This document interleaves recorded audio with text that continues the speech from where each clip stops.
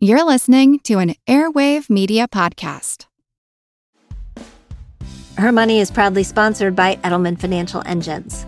When prices are soaring, it's more important than ever to check in with your investments and make sure your money is working for you. Discuss strategies for tackling all of life's rising costs with a complimentary wealth checkup. Schedule yours today at planefe.com/hermoney or by calling 833-304-PLAN.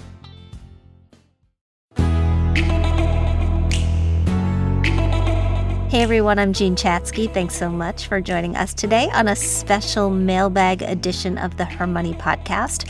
We have heard from a lot of you lately who are wrestling with some big and small questions around relationships and money, specifically questions around fairness, competing priorities, how to share your money in a way that works for both you and your partner. We wanted to dive in and tackle some of them today because this is such an important topic. According to the American Psychological Association's most recent Stress in America report, 66% of adults say that money is a significant source of stress in their lives. And within that group, 55% say that money is a source of fights or tension in their family. And even if those money fights aren't something that you find yourself battling often, research from the American Institute of CPAs shows 7 in 10 couples have had some sort of financial disagreement with their partner just in the last year. In other words, money can all too easily be that thing that keeps us awake at night with worry, but it can also be a source of empowerment and joy. Today, we're going to focus on how we can have far less of the former, that is stress or worry, and far more of the latter, empowerment and joy in our lives. And we're doing it all with Natalie Taylor. Natalie is a certified financial planner and a behavioral financial advisor.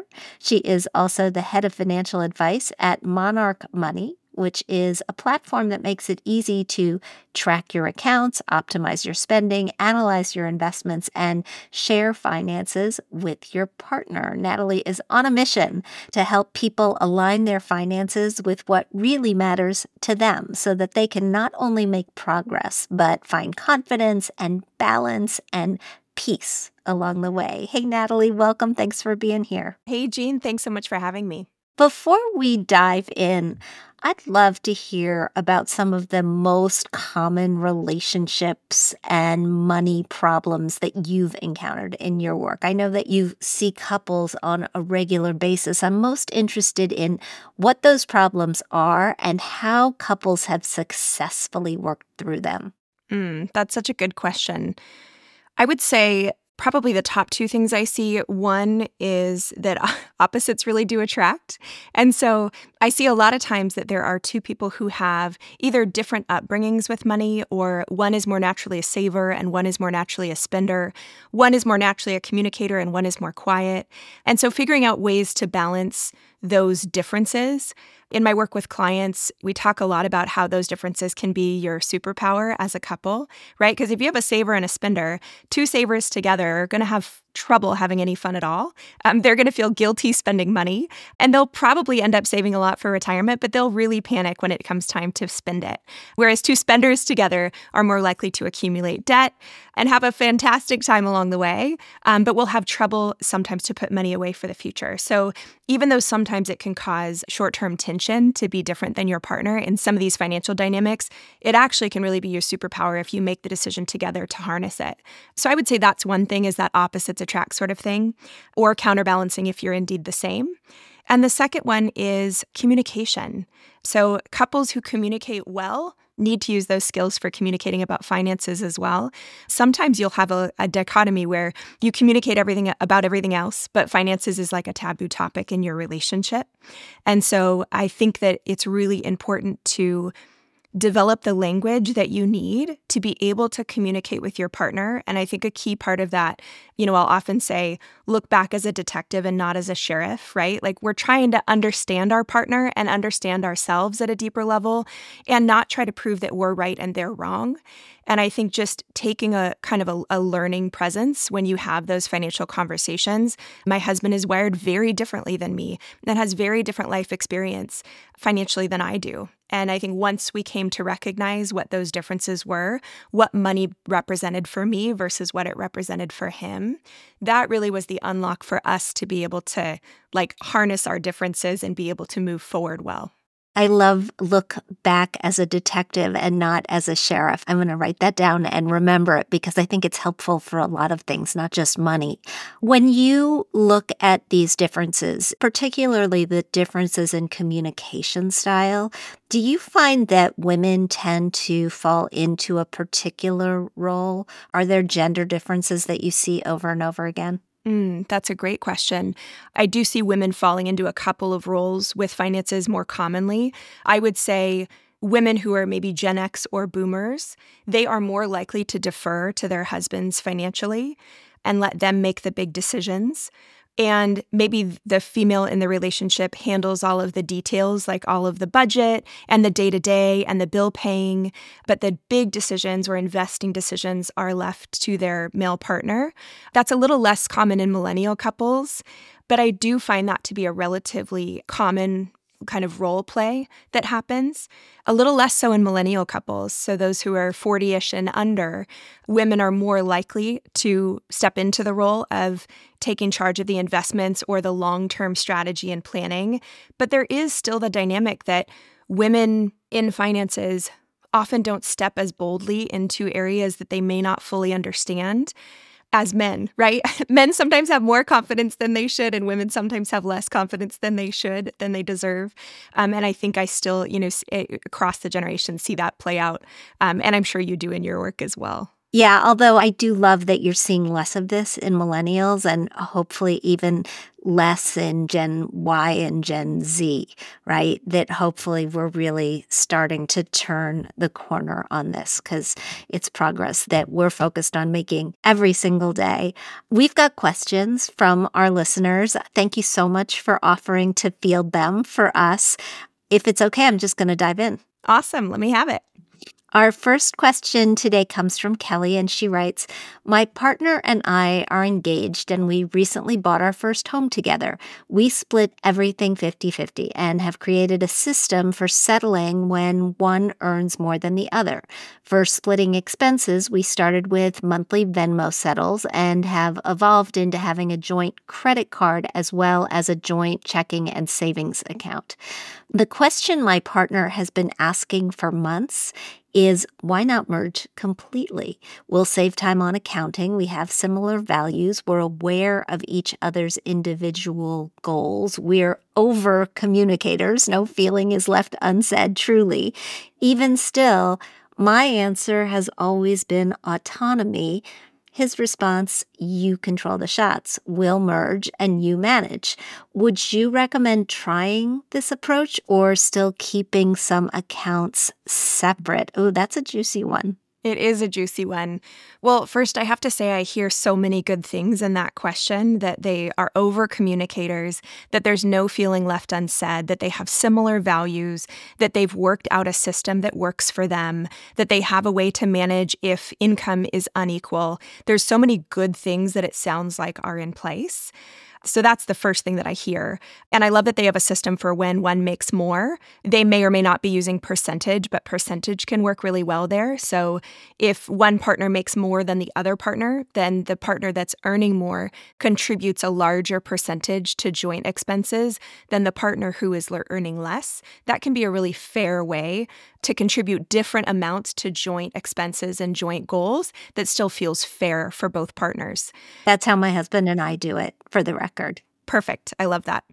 So the question of why not merge completely, that's such a good question. And I love that Kelly knows that her answer is autonomy.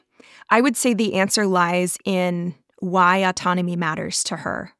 And here's what I mean by that. It's perfectly okay that autonomy is important to Kelly. I think it's important to figure out whether it's because autonomy is a core value for Kelly, or if perhaps it comes from somewhere else. So I think asking herself the question, why does autonomy matter to me? what about it is important and how do I best honor those things in my financial life. So for my clients, when I see them value autonomy, a lot of times, if that's a core value of theirs, it comes out in ways like always earning income, making sure that they're always bringing in some income, or making sure that they have a healthy emergency fund and savings at their disposal if they need it. Another one is having margin in their budget, so making sure that their income is less than their expenses so that they feel that flexibility and that autonomy to make the decisions in the moment that they want to. But it could be that that feeling of autonomy comes from somewhere else, that maybe it isn't a core value, but it comes from maybe Kelly's money history or some money scripts. Maybe she had a fearful woman who had been taken advantage of, maybe a mom or a grandma who had been divorced and always said, you always have to have your own money in the cookie jar. That may or may not be something that serves Kelly moving forward. And so I think asking the question of like, where does this thing come from? I think the answer will be unlocked in there for Kelly. I've always felt that if you feel like you should have your own money, you should have your own money. I mean, personally, we keep yours, mine, and ours accounts. And for me, it's actually a matter of knowing that sometimes I spend a ridiculous amount of money on something that is important to me that my husband would think was truly ridiculous.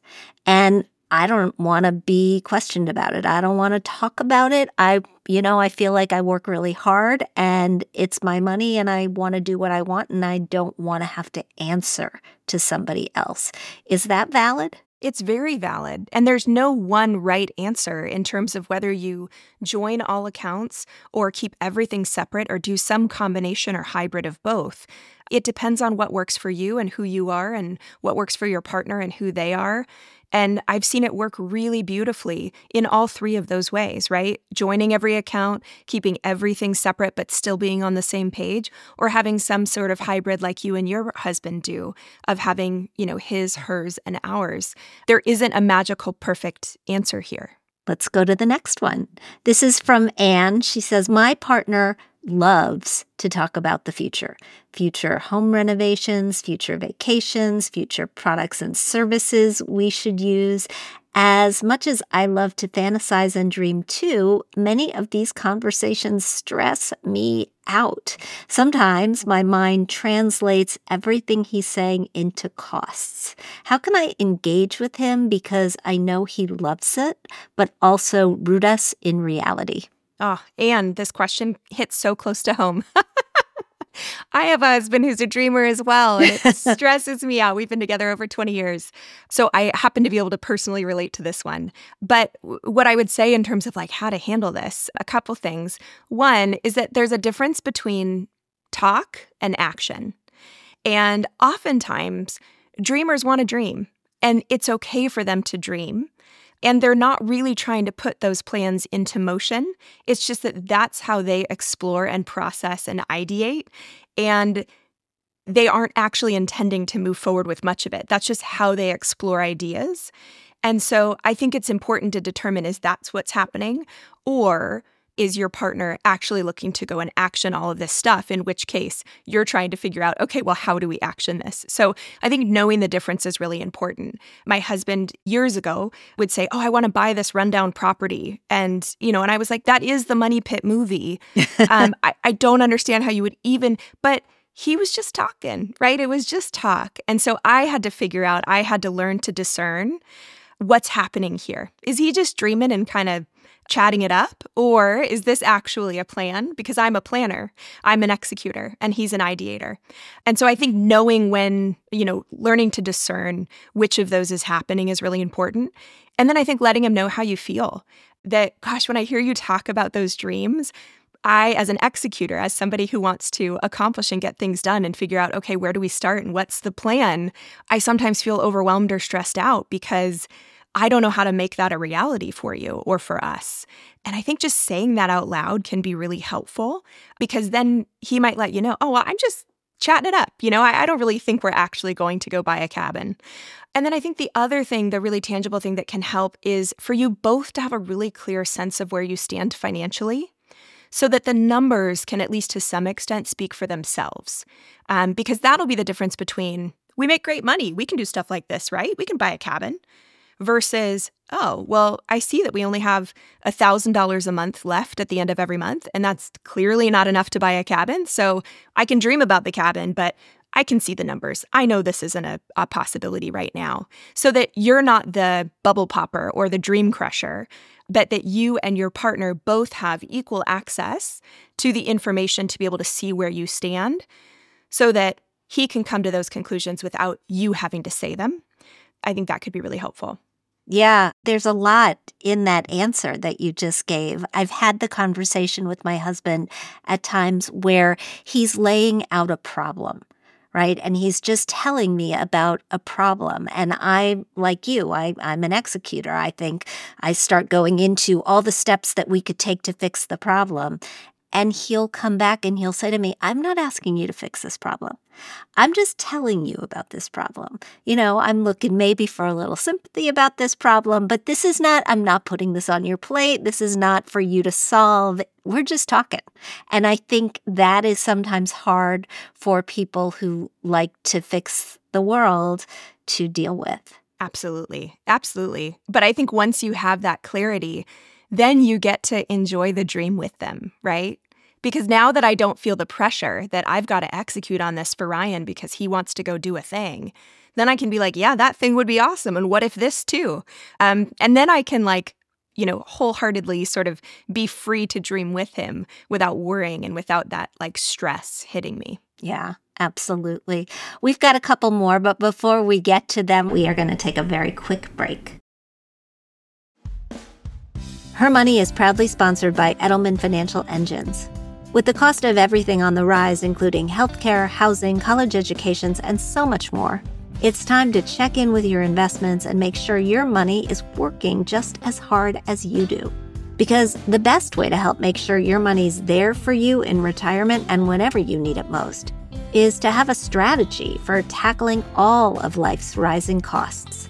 Visit planefe.com/hermoney to schedule your complimentary wealth checkup today.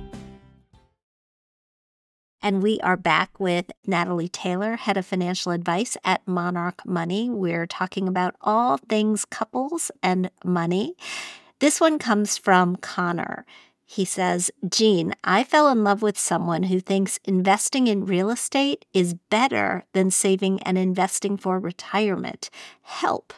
How do I build my case for both here? I'm the only one consistently saving for retirement, but we're building our lives together. Oh, Connor, the great stocks versus real estate debate. From my perspective as a financial planner, there's value in investing in both. So I think you're wise to be thinking about how can we as a team invest in both places, right? Because that allows you to diversify your portfolio and your holdings. And real estate is a means towards working towards retirement, and so are stocks. So I think understanding that they're both wealth building vehicles is important. In terms of how to help your partner see that both are a good option, that it's a both and not an either or, I would go back to why your partner feels that way. Sometimes with real estate, it's anchored to a specific win, a specific loss, or a specific money memory.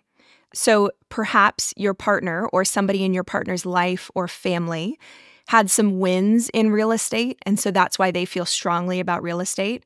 Or maybe somebody had a loss in stocks of, gosh, my parents were okay, and then 2008 hit, and they lost all of their retirement savings in the stock market, and so I'm steering clear. Or a money memory, some other sort of memory or learning that they had when they were younger that is the reason, sort of the basis for which they believe that real estate is better than stocks. There's truth to all of those, but it's not the whole truth. And so I think it's important to understand where your partner is coming from. Sometimes there's a familiarity bias where your partner might just be really confident and comfortable investing in real estate and not that comfortable investing in the stock market because your partner doesn't understand the stock market or doesn't know how to put together a portfolio or is scared of making the wrong choices and just feels a lot more comfortable on the real estate side. So I think understanding that will help you unlock how to have the right conversation that will get you to where you need to go with your partner. the truth is they're both great places, right? They both grow over long periods of time. You can make mistakes in both places, right? You can make mistakes in the stock market, and you can make mistakes investing in real estate as well. But over the long term, they can both be really great wealth building vehicles. So I think the idea of both is the right idea to get to. And I wonder if you were able to frame real estate as another way to invest towards retirement, that maybe it might be okay if your partner focuses on real estate investing and you partner on stock market investing, and that's how you diversify. That could actually serve your retirement purposes really well as a team. Just as a follow-up to that last suggestion, because that's kind of where my brain was going, I wonder, Connor, if your partner is leaving some valuable money in the form of matching contributions from an employer on the table by not saving for retirement, and might suggest that if they are, you go down that road, point it out, and make sure they at least grab the matching dollars, because that's free money, additional salary if it's available. But then, Natalie, my other question for you is, if they do diversify by dividing and conquering, right? Connor invests in a traditional portfolio and his partner invests in real estate, and something goes afoul in the relationship. Are they in trouble when it comes to dividing up the assets? I'm so glad you mentioned the employer match, because you're absolutely right. Even if Connor's partner doesn't believe in investing in the stock market, if they have a 401k where they can get 50% or even 100% match on their dollars, that's a really hard thing to give up. So I'm so glad that you pointed that out. In terms of splitting up, it really depends state by state, so I'm hesitant to give strong recommendations here. I live in California, which is a community property state, and so generally marital assets are split 50-50. But there are certainly exceptions to that. So it really depends state by state. You know, in California, if the properties were jointly owned, you would each get half of whatever it was worth. And you could run afoul on the real estate side. You could also run afoul on the stock market side. So without knowing more state-specific information, it's a little bit hard to give more detailed information. But I'd love to know what you think, Jean. I just think it's something to think about, right? Having been through a divorce, I know that sometimes one spouse, often the woman, particularly if there are children involved, will take the house and give away the pension, and that is quite often a very bad decision. And so I just don't want to see, not that you're getting divorced, right? And I'm sure that you're in great shape, but it happens a lot. And so I don't want to see anybody setting their financial life up in a way that would make for an inequitable split down the road. We'll leave it there, and if it ever happens, the lawyers can work it out. Yeah, that's a great point. Okay, let's go to this question from Mary. What are your thoughts on keeping score in a relationship financially? Ever since my boyfriend and I moved in together, I found myself unconsciously keeping track of who last paid for dinner or groceries or dates to make sure that we stay even. But I'm wondering if this is unhealthy. I make slightly more than him, but not by much. And we try to split things 50-50, either by Venmoing each other for half of whatever we're buying or trading off covering the bill at restaurants, for example. We don't share bank accounts. I think I sometimes get hyper-focused on making expenses equal and will get annoyed if I feel like I'm paying even $50 or $100 more in a given month, which isn't a huge amount for me in the grand scheme of things. My boyfriend has never given any indication that he wants to pay for less of the expenses, but I think he's just less hands-on with his budget and doesn't really notice if the scale tips one way or the other, whereas I do. I'd like to be more relaxed about this, but it's like the calculations are always in the back of my mind whenever we buy something together. I worry this is not a great foundation for thinking about finances as a couple, especially as we get more serious and possibly merge accounts in the future or make bigger purchases together. I'd love to get your insight. Mary, keeping track and feeling like that tab is always running in the back of your mind does not feel good. So I think you're wise to sort of recognize that and try to figure out what can you do differently, perhaps. And one idea, you did mention that you've moved in together and you're not sharing accounts yet, but it sounds like you're planning on building a life together, thinking about merging finances as a couple as you get more serious, I wonder if there might be an opportunity to open a joint account and each contribute an equal amount into it, whether that's $500 a month or $1,000 a month or whatever it needs to be based on the scale of your joint expenses. So if you have rent, I think you mentioned dinner and groceries and dates, maybe some entertainment that's joint, that are clearly joint expenses that you two are doing together. I wonder if it might make sense to keep everything else separate, but open a joint checking account that you each contribute an equal amount into, and then you can each use that debit card when you're spending together or when you're paying your joint rent. And so that allows you to put your mind at ease in terms of the accounting, because as long as you're both putting the same amount into the account, then you know that the numbers are even. And as long as you're both committed to only using that for truly joint expenses, just like you are now, anything where you would have been Venmoing each other or, figuring it out, taking turns at restaurants, any of those moments, if you used your joint debit card, then it wouldn't matter who put down the card. You would know that that money was already evenly split because the contributions were even. That could be a good option to try. And I think relatively low risk. At any time, a joint account, typically one person can take the money and run, right? But if we're talking about, a relatively small amounts of your budget that you're sharing, that might be a good next step for the two of you. Yeah, I really like that idea, and it's something that I've used in my own life as well. So I think it's elegant. It's strangely a little more romantic, too, not having to worry about who's picking up the check each time. Yep, absolutely. And, my husband and I, we have different accounts for different spending, and we write in Sharpie on the card what that card is for. So you could just write joint on it so that you both have real clarity when you're doing joint spending together, that you're pulling out the card that says joint on it. And Monarch Money could be a great option for tracking the expenses together. You could just link that one joint account, and then you could each see what's happening, all of the transactions that are happening in that joint account, if that data happened to be helpful to you, because then you could really plan for how much do we need to be contributing, how much are we spending jointly as a team. Great idea. We have one more question. Before we go to it, let's take one more quick break. I'm Helena Bonham Carter, and for BBC Radio 4, this is History's Secret Heroes, a new series of rarely heard tales from World War II. They had no idea that she was Britain's top female codebreaker. We'll hear of daring risk-takers. What she was offering to do was to ski in over the high Carpathian mountains. Of course it was dangerous, but danger was his friend. Subscribe to History's Secret Heroes wherever you get your podcasts. Hey there, listeners. It's Nima Gobir. I'm the co-host of Mindshift, the podcast where we explore the future of learning and how we raise our kids. I don't teach math. I don't teach reading. I teach people. You'll hear from teachers, parents, researchers, and students as we uncover innovative approaches in and out of the classroom. It holds a lot about how we want students and young people to move through the world, how we want to set them up for success. Find Mindshift wherever you get your podcasts. Dive into the heart of crime with Foul Play Crime Series.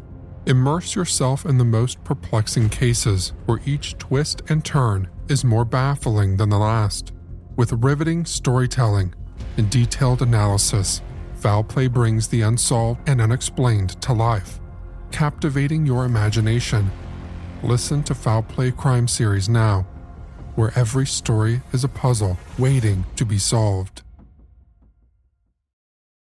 And we are back. Okay, last question from Elizabeth. My husband and I are happy together, but have some very different money goals. He wants to buy land and eventually homestead a property. I'd like to get a master's degree and possibly plastic surgery. These are big goals that will cost several $100,000 each, and they could not be more different. The good news is that we've already agreed to save separately for these goals. Not a single dime of his earnings will pay for my choices, and not a single dime of mine will pay for his. While we support one another 100% in everything we do, he couldn't care less if I get a facelift, and I don't really give a crap about his property since we already have a beautiful home. My question is, how should we save for these separate goals since most everything we have is combined? Right now, we have one joint checking account, one joint savings account, one joint retirement account, and we each have individual retirement accounts as well. I know some people often have multiple savings accounts set up with different goals, but I'm not sure if that's our best course of action. Would love your guidance on a way to do this that is seamless and automatic, and your advice as well on anything major I might be missing here. Can I just say how much I love our listeners? I love that you just put it on out there. I love how honest you are about your financial lives. It enables people like Natalie and me to do our jobs, that you tell us what all the issues are. And I don't know how often we get a chance to say that. So thank you for sharing the detail, because it is really, really important on this end. Absolutely. I love the candor and the authenticity, and I love how well it feels like Elizabeth knows herself and knows her husband, and that they can at once support each other in everything they do and also have completely different goals. I just love that juxtaposition, that can be the reality in their relationship. In terms of how to make progress on the different goals, Elizabeth, you mentioned using separate accounts, and I do think that using separate accounts for different goals is really helpful. So there's something called mental accounting, which we mentally earmark money for different things, and that can work for us or against us. The way to make it work for you is to actually use separate accounts or buckets. Some banks will let you set up different buckets within a savings account and name them, put a nickname to them for what the money is for. And that can be really helpful because that helps you see exactly how many dollars you have available for your plastic surgery goal versus what he has available for his property goal. And it avoids the two of you thinking the same dollar is for each of your separate goals. So if it's in separate accounts that are nicknamed clearly, that allows you each to have real clarity on, nope, I'm not mentally accounting that these dollars are for me, and he's mentally accounting that those dollars are for him. We both have real clarity because they're in different accounts with specific nicknames. If you do decide, you could own those accounts jointly or individually. Either way, but especially if you own them individually, and this goes for any other couples who have individual accounts, but if something happened, if I passed away, I would want to make sure that my husband still had access to the money in my individual savings account. It's important to add a transfer on death or payable on death to those accounts for your partner. And basically, that's just a beneficiary designation for non-retirement accounts, so that if something happens to me, my individual savings account can then be owned by my husband. So that's an important thing if you are going to own any accounts individually, to make sure that you've planned for what happens if I pass away, what happens to these dollars, who owns them. It might be your partner and then your kids if something happens to your partner, but it's important to be mindful of that. And then you asked a question about making it seamless and automatic. I think setting up the accounts will take a little bit of work. If you can do them all at the same banking institution, that'll make it even easier. Online banks tend to make it easier to have multiple savings accounts with no minimums and no fees. So that might be a good option, to use an online bank and to do it all in one place. And then you can set up automatic contributions, either directly from your paycheck or from whatever checking account receives your income every paycheck. Couple other things you said. I think you asked anything major that you might be missing.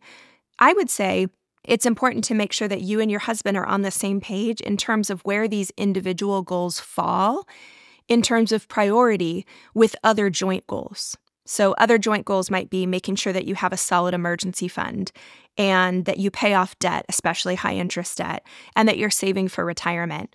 I would say it's really important to make sure that you're both clear on where you stand on those goals and what progress you're continuing and committing to make on those goals, and then fitting your individual goals into the context of that broader goal framework. Because if you think, oh, these dollars are our emergency fund, we would never spend that on a property or on plastic surgery or on a master's degree. But he thinks, oh, well, those dollars could be used, that could really create an issue. So I think understanding the context of your individual goals or the priority of your individual goals within the context of your broader financial goals is really important. Amazing, Natalie. Such great advice all show. Thank you so much for doing this with us today. Yeah, thanks for having me. This was so fun. And to all of you listening, thank you for joining me today on Her Money. Thanks so much to Natalie Taylor for all of her insight on all things couples and money. It is clear that having more visibility into one another's money goals is an important step on the path to success. If you like what you hear, please subscribe to our show at Apple Podcasts. Leave us a review. We love hearing what you think. We'd like to thank our sponsors, Edelman Financial Engines and BCU. We produce this podcast out of CDM Sound Studios. Our music is provided by Video Helper, and our show comes to you through Megaphone. Thanks for joining us, and we'll talk soon.